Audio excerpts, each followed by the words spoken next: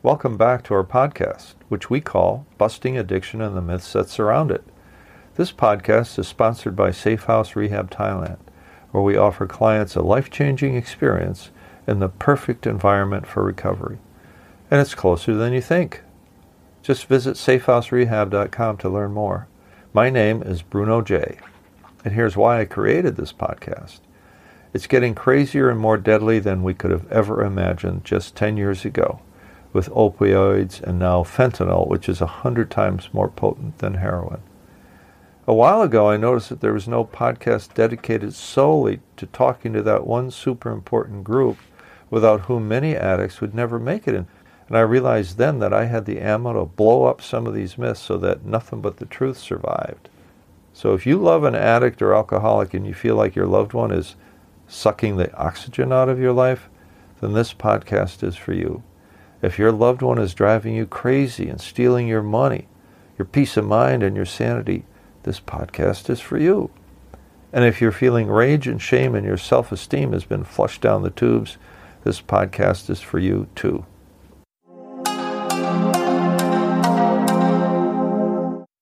We call this episode number 9, More About Enabling and Codependency. In this episode, I discuss the many forms of enabling and codependency, and ask you to shine the light on your own denial and enabling if you have an active addict or alcoholic in the house.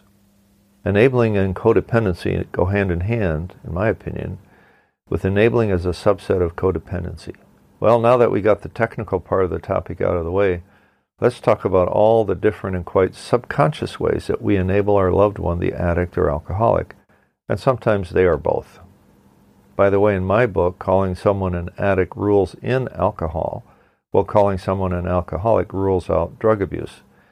But that's only if you know the truth, and they hardly ever tell you the truth, the whole truth, and nothing but the truth, even when they have their hands on the Bible. Undoubtedly, you've heard the saying, the road to hell is paved with good intentions. And what it means to me ordinarily is that without taking the right action, you end up with failure, because your intentions, although good, weren't enough to save you. The same saying applies to our actions when it comes to the addict whom we love.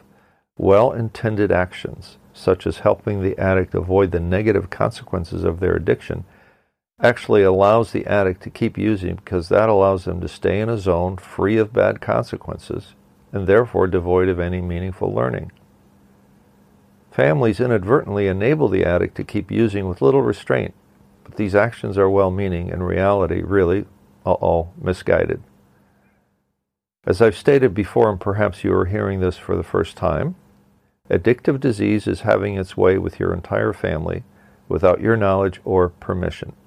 The whole family has become sick without realizing it, which is why it's called a family disease by the experts in addiction. And denial is a sure characteristic of the disorder. Not only denial by the addict that she is an addict and that she needs help, but also family members that they are also seriously affected. That is, they need help in coping with the effects of this disease. A little sidebar here which just occurred to me. There are many addicts or alcoholics who will cruise on or near the bottom for years and years. And they'll say, yeah, I know I'm an addict, but who cares? There's no hope for me.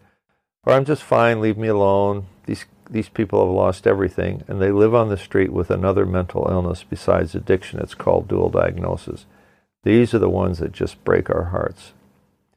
There's a group of volunteers in my hometown who go to the homeless camps under the freeways and just give away food and toiletries and try to coax the homeless into a shelter or into a public detox. And even though they're in desperate shape, they won't go.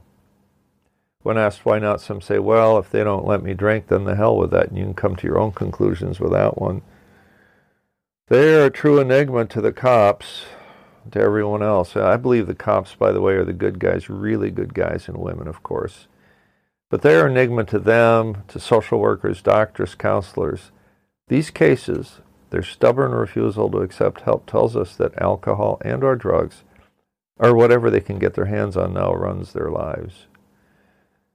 Maybe we can't have them come out of the urban wilderness, but we, all of us now, are or should be in the business of saving lives, at least making the lives of those who suffer a little less painful. a little less lonely. My heart goes out to all who suffer and all who help those who suffer. I was this close to being on the street myself, and I don't want to go back there except to help, believe me. There are many, many families who struggle not only with finding the right help for their beloved addict, they struggle more with getting their loved one to accept help, which is the real challenge, as many of you have experienced for yourselves. In some ways, the struggle isn't all that much different than what we encounter on the street. In some families, addiction has become a life and death proposition.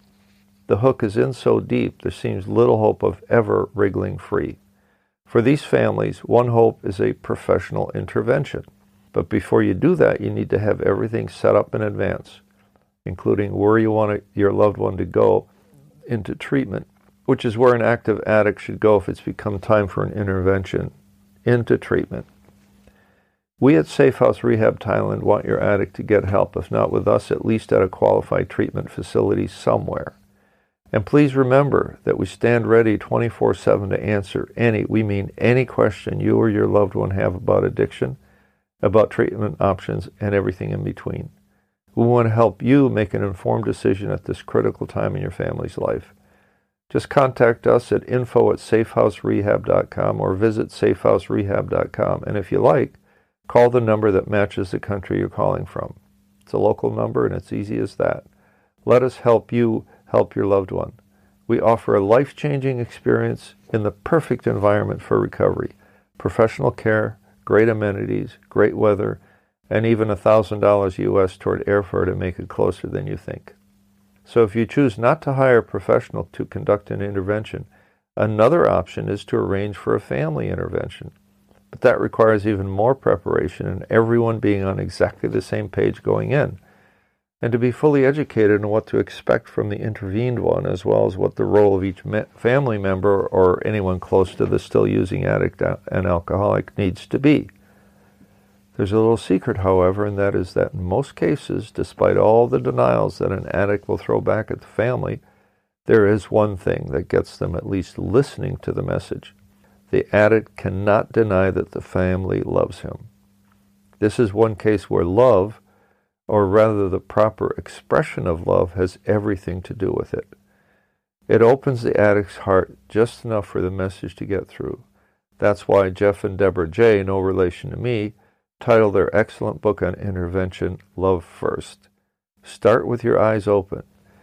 That is, get educated and leave your old ideas behind and open your heart as well, which may be difficult at this point after so much damage has been done to the family.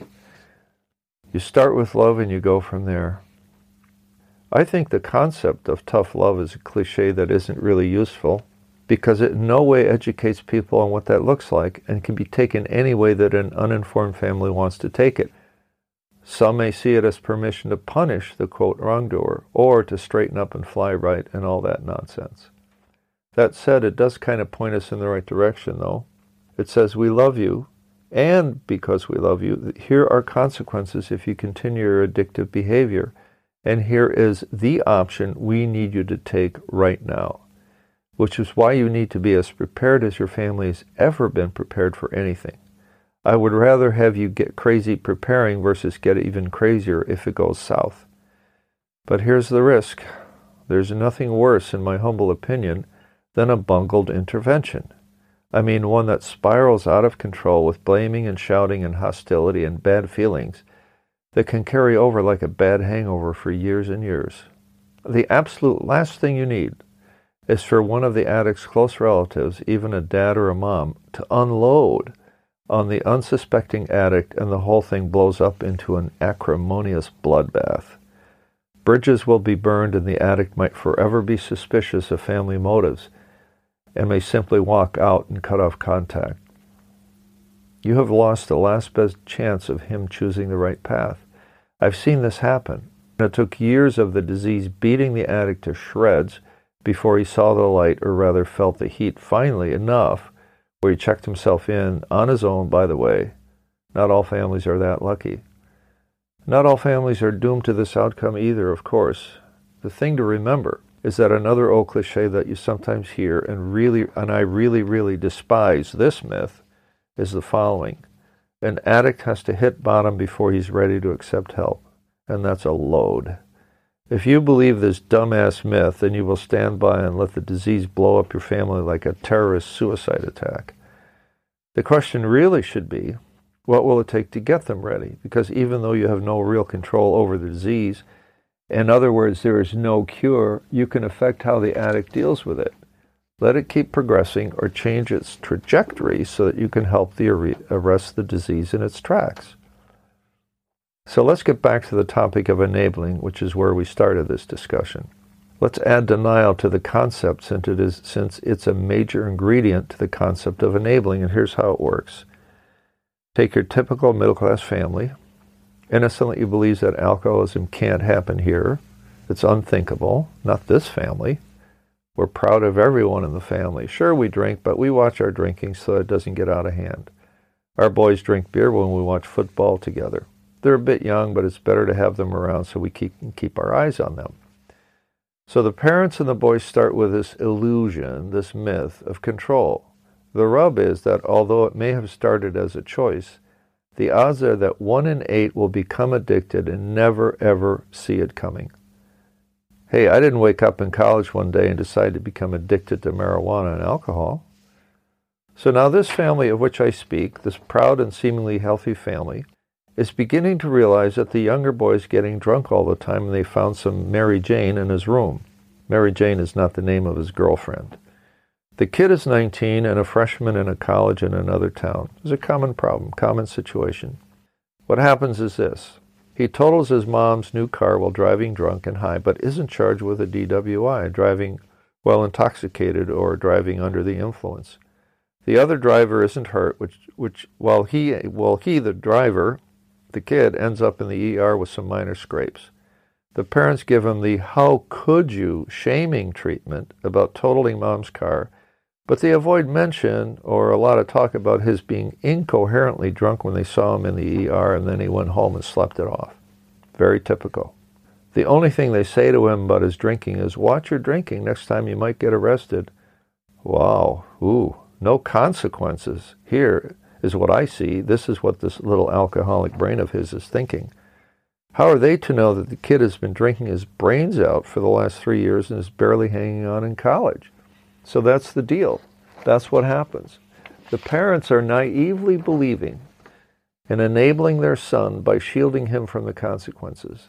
Now, there are several reasons for this. 1, they are not yet educated on the symptoms of the disease. They do not know the signs.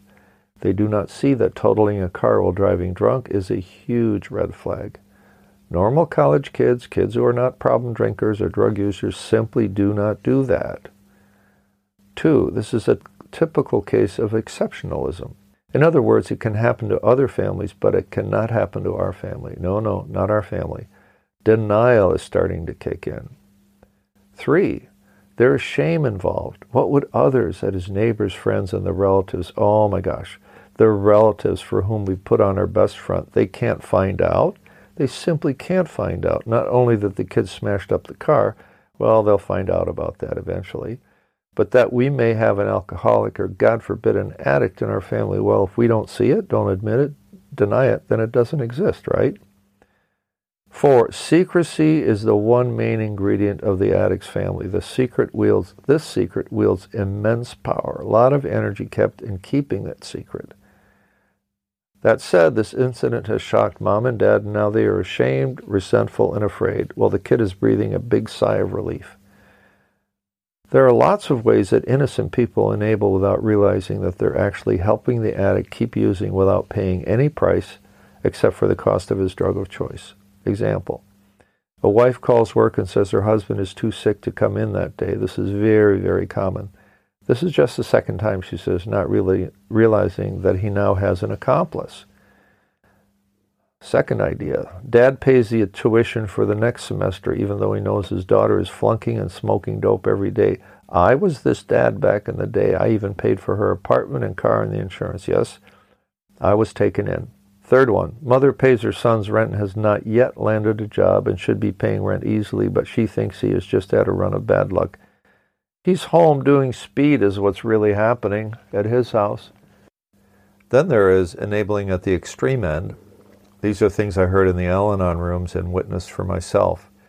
Here's another scary thought, as if you haven't heard enough scary things in this podcast. Did you know that on average, families wait 11 years before reaching out for help? 11 years. That means some wait longer, some hardly wait at all. There's the story of a family providing money for the addict to buy drugs so long as he stayed in the apartment they were renting for him, so he could, quote, be safe. And of course they had no idea where he went at night. Then he started stealing from them when his drug allowance wasn't enough. Finally, they reached out for help years later, but only after his addiction had almost bankrupted mom and dad. Here's one I got to know personally. The young lady I shall call Kathy, who was just brilliant, holding down at the time a great job for a travel company, and she's a raging alcoholic. I got to know her when she came to the sober living house I was managing after she had completed 30 days of inpatient treatment. She gave her 2 kids to her parents to care for, since her addict ex-husband was nowhere to be found, and then just took off from the sober house and went God knows where. She came back, started drinking mouthwash, got involved with another guy at the house, a doctor with a crack addiction. They took off together, no contact with her 2 kids. Her parents then found her and got her into another 30-day treatment at Hazelton, which cost about $25,000 for 30 days at the time. Then they paid for an apartment for her while she, quote, got her act together. Talk about enabling. Her disease stole her parents' money and peace of mind and self-esteem, and they let it go on for fear of losing her entirely. Kathy's parents did what they could. Getting someone into treatment is not the same as enabling. It's raising the bottom. It's making continued using more difficult than going into treatment. When we all, including her family, her former counselor, and myself, finally intervened in Kathy's case, we told her how much we cared for her. And she knew enough about treatment that we offered her another chance at the sober living house to play by the rules, see her counselor twice a week, go to meetings 3 times a week, don't drink alcohol in any form, don't fool around with any other addicts or alcoholics for at least a year. And if she failed to comply, she would be out on the street, no money, no kids. Well, she made the right choice that day. I left my job at the sober living house and lost track of her, but she did make the right choice that day. And you know, not everybody does. I've seen them say, F you, and walk out. They display the defiance and denial so common among active drug users who don't want help. So what did we learn in this episode number 9? 1. The road to hell is indeed paved with good intentions, which are well-meaning but misguided when it comes to addiction. 2. Denial is a big part of enabling, since families will invariably deny that they suspect or have an addiction problem. Add shame and fear of being found out, and you have the perfect recipe for the disease to flourish. Secrecy is a main ingredient in this witch's brew. 3. Intervention is when the addict is given a loving choice between the consequences of continued using and taking a step into recovery. 4. There is nothing worse than a bungled intervention, which may take years to recover from. Hire a professional, and whether you do or not, everyone be as ready as you possibly can. Everyone read the same intervention book. 5. Finally, the big shocker. It takes an average of 11 years before a family reaches out for help. Don't wait to take action. Avoid years of pain and the heartache that comes with allowing the disease to have its way with you and your entire family.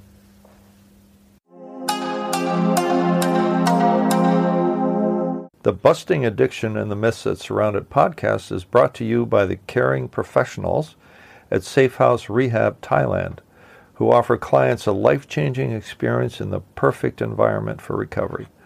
Just ask us any question, we mean any question, at info@safehouserehab.com, and we may use it on the air with your permission, of course, or visit us at safehouserehab.com. We want to help you make an informed decision for yourself and your loved one at this very important time in your family's life. So tune in next week for the next episode of Busting Addiction and the Myths That Travel with It. And we'll see you next time.